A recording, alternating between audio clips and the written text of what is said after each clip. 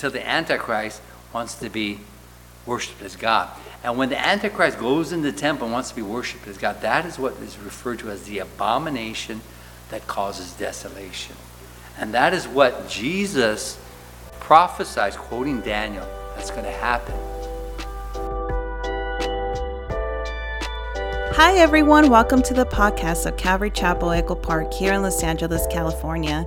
We are a small fellowship of diverse believers who want to serve our Lord and do His will. You can find out more about our fellowship at ccechopark.com. Join us for a live stream on Sunday in the New Testament and Wednesday evenings in the Old Testament. Now let's get into the Word of God in our weekly podcast. The teaching is from Pastor David Higa and will be the study of the revelation of Jesus Christ and the book of Revelation.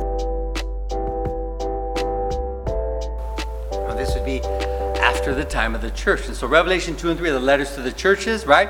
But then between Revelation 3 and 4, we see that the church is in heaven. This is what we've been covering the past couple weeks. Revelation chapter 4 and chapter 5. So Revelation 4 records that we see the church in heaven. And we see that represented by the 24 elders right at the throne there. Remember, we have the 4 living creatures at the throne, right? We have God the Father at the throne. In Revelation 4, also God the Holy Spirit at the throne. But we have also, as we've seen in Revelation 4, these 24 elders are at the throne. And we believe that that's representative of what? Of the church. Why? Because firstly, they have crowns. And they're not the crowns of the diadem. They're not the crown of a king. They're the crown of the victor. And so we noted this, right? This would be the church. They're raptured in between chapters 3 and 4. And so they finished their what? Their race of faith, this walk of faith. And they've graduated. So we noted this, right? After the rapture, then we had the Bema Seat judgment of Christ. And that's where the church receives its crowns, its rewards. And so we see the 24 elders there with their Stephanos, the crowns of the victor. They finished the race. It's kind of like the Olympics, right? They finished the race and they've got their rewards. And so we see that in heaven. That's the picture in heaven. But remember in Revelation chapter 5, last week, we were introduced to this scroll. This is all still in heaven. Okay, so the church is in heaven, right? We have God the Father on the throne, God the Holy Spirit on the throne. But in Revelation chapter 5, we're introduced to this scroll. It has 7 seals. And then we're introduced to the Lamb. And when I say introduced to the Lamb, we know that that's Jesus, but we're introduced to Jesus as the Lamb. Now we're given Jesus as the revelation, right, in chapter 1, the unveiled Jesus. But in Revelation chapter 5, he's revealed as the Lamb. Now why is that? Well, remember in Revelation chapter 5, the only one worthy, the only one who's prevailed, I think that's kind of really what I want to focus on, the one who has prevailed to take the scroll and to loosen the seals was the Lamb. Now why is the Lamb the only one that has prevailed? Well, the Lamb is Jesus, right? Of the tribe of Judah. Also, right, from the root of David we saw last week. We know that those are scriptures pointing to Jesus Messiah. And so only Jesus is worthy. Only Jesus has prevailed to loose the seals of that scroll because he's fully God and what? Fully man. That makes him unique. And we address that because we believe that that is now pointing to the scroll as being the title deed to the earth. Okay, so we went into that in detail last week. There's a little bit of different views on that, but the view.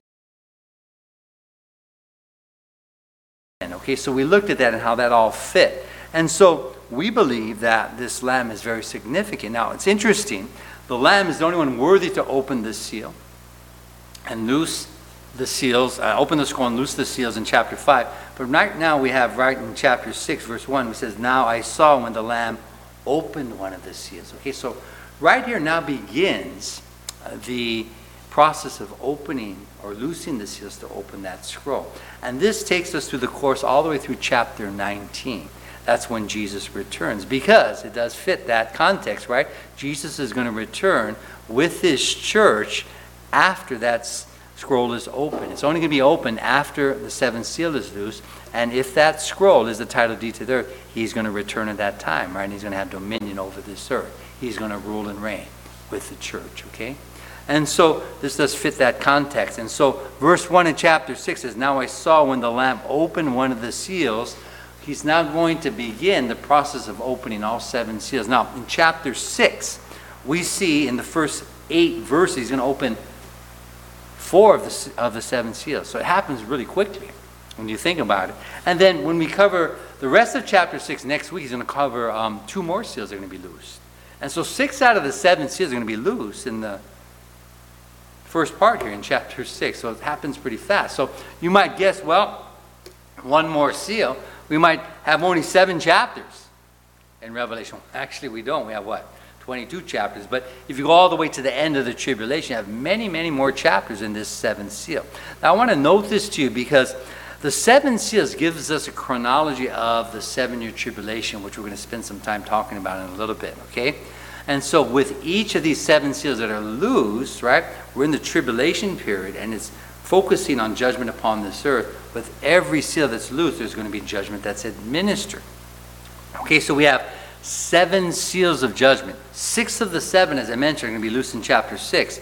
And so that 7th seal from chapter 7 all the way to chapter 19 gives the details on that.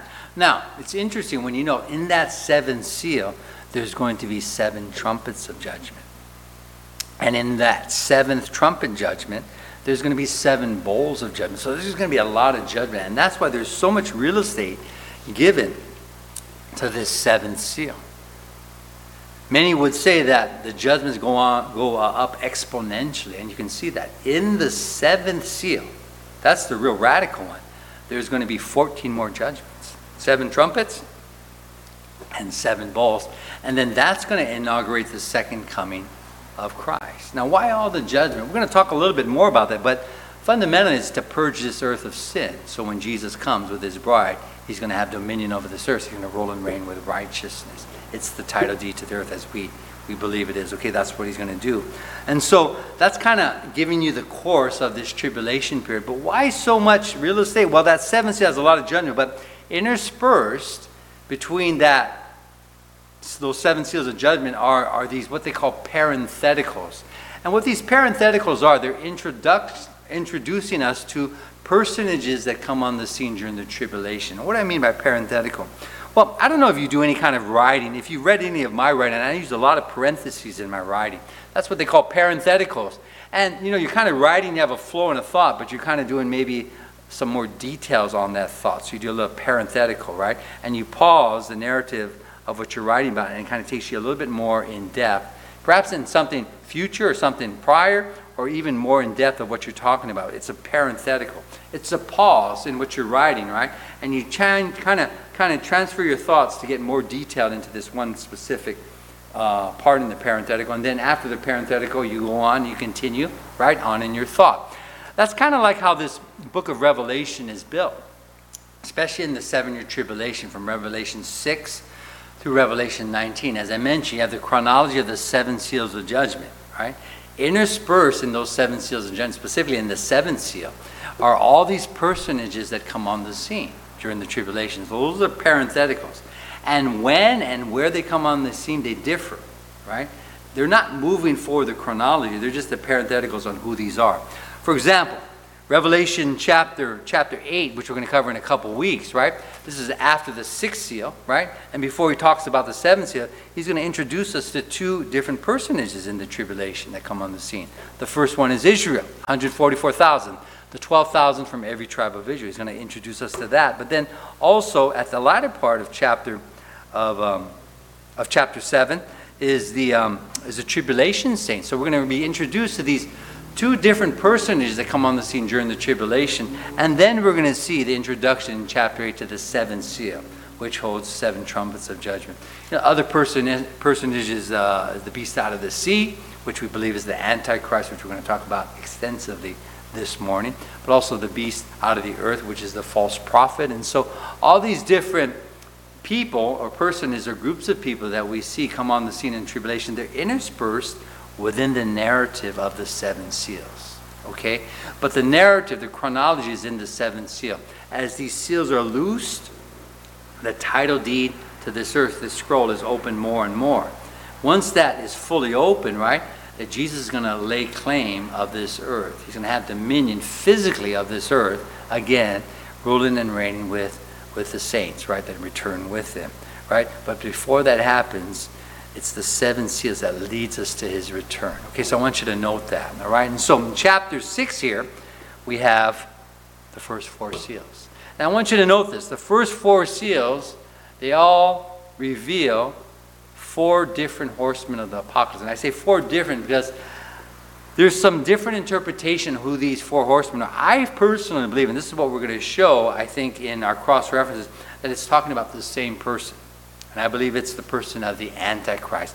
I believe these 4 different horsemen of the apocalypse, they're 4 perspectives of the Antichrist which come on the scene in the tribulation. Okay, so before we look at the parts of this, I want to now cross-reference to a couple places in Scripture, an Old Testament Scripture and also New Testament Scripture. Daniel chapter 9, it's a prophecy about this 7-year tribulation, and it's a prophecy about this Antichrist that comes on the scene during this 7-year tribulation. And then I'm going to cross-reference to a New Testament passage in the Olivet Discourse, Matthew chapter 24. This is Jesus quoting Daniel chapter 9, and he's teaching his disciples what's going to happen before his second coming. And he refers to what they call the abomination that causes desolation as spoken by Daniel in Daniel chapter 9. So I want to read both these to give us some information and some understanding on who this Antichrist is. And then we're going to read chapter 6, verses 1 through 8 again. And we're going to see how these 4 horsemen of the apocalypse can be, and I believe so, different faces of the Antichrist during the time of the tribulation. Okay? All right, so hold your hand here and let's go to Daniel chapter 9 first. That's all the way in your Old Testament, and that's in the major prophets. It's the last of the major prophets. And so you have your poetry books, you have Psalms, and you have Ecclesiastes, and you have Song of Solomon, and after that you have the major prophets. Daniel is the last of the major prophets there. Okay? You have Isaiah, you have Jeremiah, Lamentations, Ezekiel, and then Daniel. Okay, so go with me to Daniel chapter 9. And I'd like to read from verses 24 through 27. And let me give you the context here. What Daniel is doing, he's prophesying to his people, to Israel, and he's prophesying not only when Jesus will come the first time, but when he'd come the second time. Notice, Daniel's prophesying right around 605 BC. So it's 605 years before Jesus comes the first time. And he's prophesying to his people, Israel, that Messiah is going to come. He's going to come after 69 sevens, and he's going to come after 70 sevens. There's going to be 2 comings of Messiah. Now, what are the 69 sevens and the 70 sevens? The 69 sevens are 69 7-year periods. And you can actually get a calculator and compute that, how many that is. Okay, now, we're not going to do that here. We've done that before, and there's a lot of commentators that do that because this is a prophecy of when Jesus comes the first time. And that prophecy is accurate to the day. And so you want to do this computation in your own time. And you can get a commentary to help you through that. But this is a radical prophecy. But there's not only a prophesying of his first coming, but his second coming as well. And that's future from us. But we know, since it was accurate to the day on his first coming, we know that it's going to be accurate to the day on his second coming, which is future to us. And so we look at Daniel chapter 9. And so we get some language on this 7-year tribulation, the last 70th seven of prophecy of Daniel, okay? And then we can kind of look to that leads to Jesus' return. Okay, so this is why I'm going here. All right, so chapter 9, verse 24. Daniel, he's prophesying. He's in exile. He's in Babylon. He's prophesying. And he's prophesying when Messiah is going to come, the first and the second coming, okay? Daniel chapter 9, verse 24 says, 70 weeks are determined for your people and for your holy city to finish the transgression, to make an end of sins, and to make reconciliation for iniquity, to bring everlasting righteousness, to seal up vision and prophecy, and to anoint the most holy. Okay? 70 weeks are determined. So what's being described in verse 24 is that the end is going to come after 70 weeks. And notice what's going to happen. He's going to make an end of sins. Righteousness is going to rule and reign. He's going to reconcile iniquity, those that are in sin, right? There's going to be total reconciliation. He's going to bring everlasting righteousness. There's going to be a righteous rule and reign. And there's going to be the sealing up of vision and prophecy. Why do you need vision and prophecy when Jesus returns, right? He's going to be right there before your eyes. And so he's prophesying when Jesus comes again.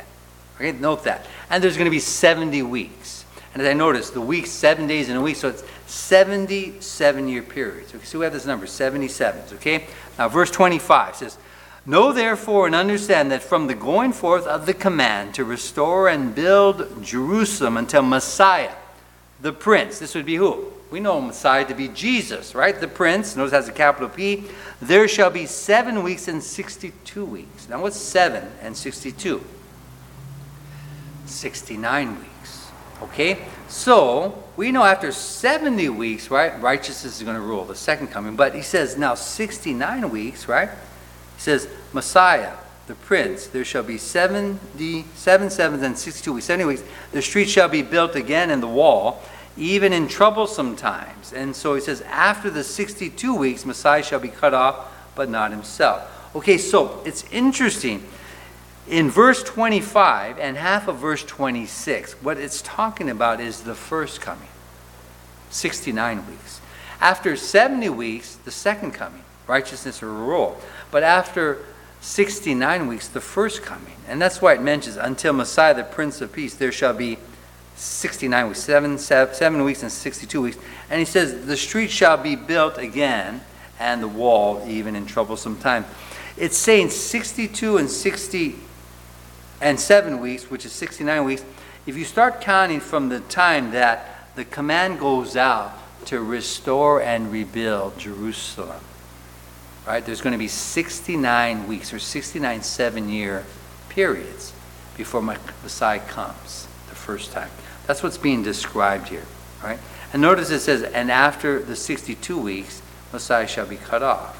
We know that Messiah Jesus was cut off when he came the first time, right? He came into Jerusalem riding on a donkey, Palm Sunday. 4 days later, he was what? On Passover, right?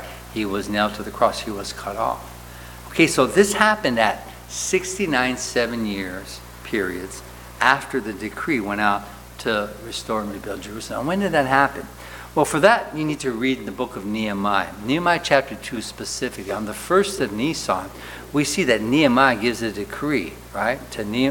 Artaxerxes gives the decree to Nehemiah that it's okay for you to go and restore and rebuild Jerusalem. At that point, you can begin to start to count the 69 7-year periods. Now, you want to use a 360-day lunar calendar, right? Because that's the calendar that Israel uses, that's the calendar of that day.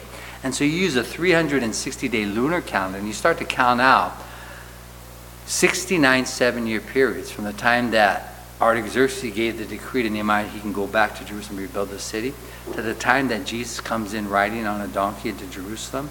When you start to factor in the leap years and all that, and you do the computation, you can get good commentaries that do this, but you can do this yourself. You know, it's interesting that Jesus comes into Jerusalem riding on a donkey on the very day that's prophesied. Pretty radical, isn't it? You might want to do this because it's prophesied right here in Daniel. And indeed, on Palm Sunday when he comes into Jerusalem, right? That is the day. And so because of this, we know that the accuracy on the first coming, it points to the accuracy on his second coming. Now, the thing we don't know about this thing is, what about this last 7-year period? Well, that is what we believe is the tribulation period. And so what has happened is, in this counting of the 70 years, right? There's been a pause after the 69 years, and that's when Messiah went to the cross.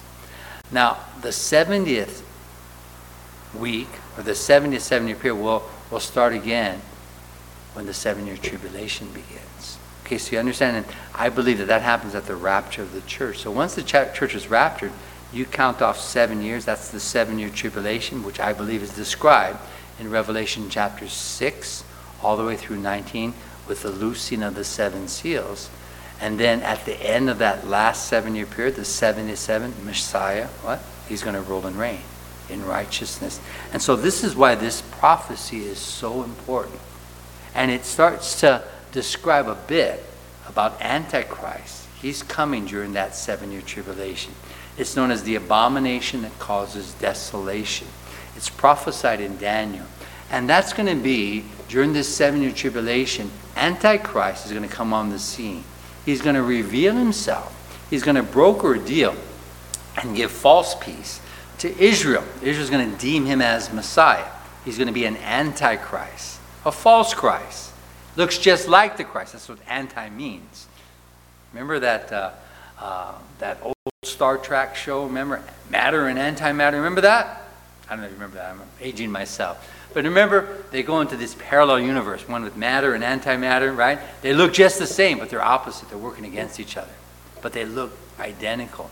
It's kind of like that with the Christ, right? And Antichrist. The Antichrist looks just like the Christ, but he's working against the Christ. And that's why what? He's a counterfeit. A counterfeit that looks just like the real. Well, in this last 7-year period, the Antichrist is going to come. And he's going to be bringing a false peace. He's going to broker a deal, I believe, with the nation of Israel and the Arab nation, that the nation of Israel can build their temple again on the Temple Mount. Now, if you read the news, that's nowhere to be found today, right?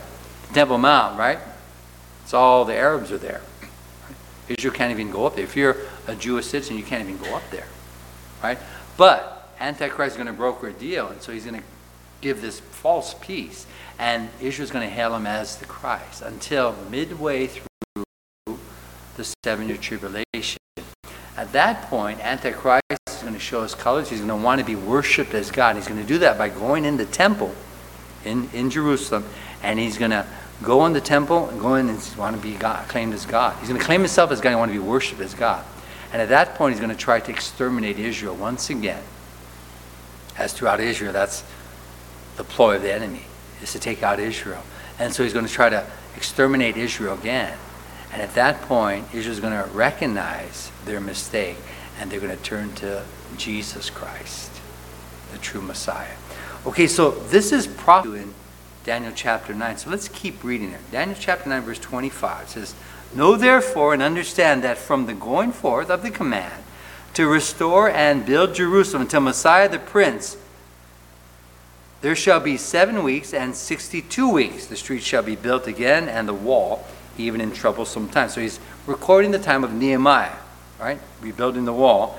And then the 69 weeks are counted off. Notice it says, verse 26, "And after the 62 weeks, Messiah shall be cut off, but not for himself." Okay, so when you start to count, when Nehemiah goes there and gets the decree, that's the first of Nisan, you start to do your arithmetic, 360-day lunar calendar, and you mark off 69 7-year periods, 69 7-year periods, and then you take into account leap years, you'll see that Jesus comes into Jerusalem riding on a donkey at the exact day that's prophesied. Okay, then notice though, it says, "But Messiah shall be cut off." What happened? 4 days later, after he entered Jerusalem, he was nailed to the cross to die for the sins of the world. He was cut off. And it says, "And the people of the prince who is to come." Now, this is where it changes. It changes right in mid-sentence here. It starts to prophesy about a prince that is to come. And notice it has a lowercase p. He's speaking of the Antichrist, I believe. Looks just like the Christ. Calls himself a prince too, right? It says, "And the people of the prince who is to come." There's going to be that one who comes during the tribulation. And he's going to claim to be God, right? He says, "Shall destroy the city and the sanctuary. The end of it shall be with a flood. Until the end of the war, desolations are determined." Verse 27, "Then he shall confirm a covenant with many for 1 week." This 1 week is the 7-year tribulation. This is the 70th 7. This is the last 7-year period. Okay, so you notice how the prophecy changes from the first coming to the second coming. The first coming is already past tense for us, but the second coming is what? Future. Now we know that the first coming came and was fulfilled on the very day. And we have confidence that that happened, so this 70th 7, right, when Jesus comes again, we have confidence now that that's going to happen because we see that the first coming literally happened on the very day. Now notice verse 27 says, "Then he shall confirm a covenant with many for 1 week." I believe that covenant is going to be with Israel. And that's going to help them promote peace so that they can have their temple on the Temple Mount and bring worship again. And that covenant is also going to affect the Arab nation. There's going to be peace, but it's going to be a false peace. It's only going to be for the first 3.5 years. So the Antichrist wants to be worshipped as God. And when the Antichrist goes in the temple and wants to be worshipped as God, that is what is referred to as the abomination that causes desolation. And that is what Jesus prophesies, quoting Daniel, that's going to happen just before his second coming. Notice it says, but in the middle of the week, he shall bring an end to sacrifice and offering, and on the wing of abomination shall be one who makes desolate. This is the abomination of desolation, even until the consummation, which is determined, is poured out on the desolate. Okay, so this is the prophecy of Daniel. Now, I want you to turn with me to Matthew chapter 24. Matthew chapter 24, this is Jesus teaching his disciples what's going to come just before his second coming. And he quotes Daniel chapter 9, what we just read. He quotes the abomination that causes desolation, and he begins to teach them what to expect. Now, he's teaching his disciples, and what he's teaching them is what's going to happen to Israel. Okay, so if you go with me to Matthew chapter 24, I'm going to cherry pick a few of the verses at the outset here, but we want to focus our attention on verses 15 through 31. Okay, and as we read this, when we go back to Revelation chapter 6, and we read those 8 verses about the first 4 seals being loosed, it's going to make a lot more sense. That these 4 horsemen of the apocalypse, I believe, are the Antichrist. They're different faces of the Antichrist during the time of the tribulation, how he's revealed. Okay? All right, so Matthew chapter 24. Again, let me just kind of read verse 5, 6, and 7 to you. Again, Jesus, he's being asked by the disciples, how do we know when the end of the age is going to come? What's going to happen? So he begins to explain to them. Verse 5 of chapter 24 says, for many will come in my name, saying, I am the Christ, and will deceive many. Who does that sound like? It sounds like the Antichrist, remember? Looks just like the Christ. Against the Christ, but looks just like him, right? So many are going to come in my name. And so we note this. When Antichrist comes, boy, this is a picture of the end, just before Jesus Christ comes, right? And then he says, verse 6, and you will hear of wars and rumors of wars. Sound familiar? Well, we just read a loosing of one of the seals, right? There's going to be wars. Right? The sword's going to be taken out, and there's going to be ones killing each other, right? Wars and rumors of wars. See that you are not troubled. For all these things must come to pass, but the end is not yet. Now look at verse 7. For nation will rise up against nation, and kingdom against kingdom. Sound familiar? Yeah, it's exactly what's described in the first 4 seals. And there will be famines, pestilences, and earthquakes in various places. We just read this, right, in the 4th seal that's loose. Okay, so this all points to that time, right? Now, I want to take you now to Matthew chapter 24, verse 15, begin reading there. Who's going to be behind all this? Well, it's going to be Satan for sure, but Satan is using this man, this son of perdition, the man of lawlessness, as Paul calls him. It's the Antichrist to do this bidding, right? And this is going to be described in our verses here. Notice in Matthew chapter 24, verse 15, let's read there. It says, therefore, when you see the abomination of desolation spoken of by Daniel the prophet standing in the holy place, whoever reads, let him understand. Okay, so this is what Daniel prophesied in Daniel chapter 9. We just read. It's when Antichrist comes into the temple and wants to be worshipped as God. What Jesus is saying, when this happens, know that this abomination that causes desolation that Daniel prophesied has been fulfilled. And he says, when you see this happen, he's speaking to Israel. You need to leave. You need to flee.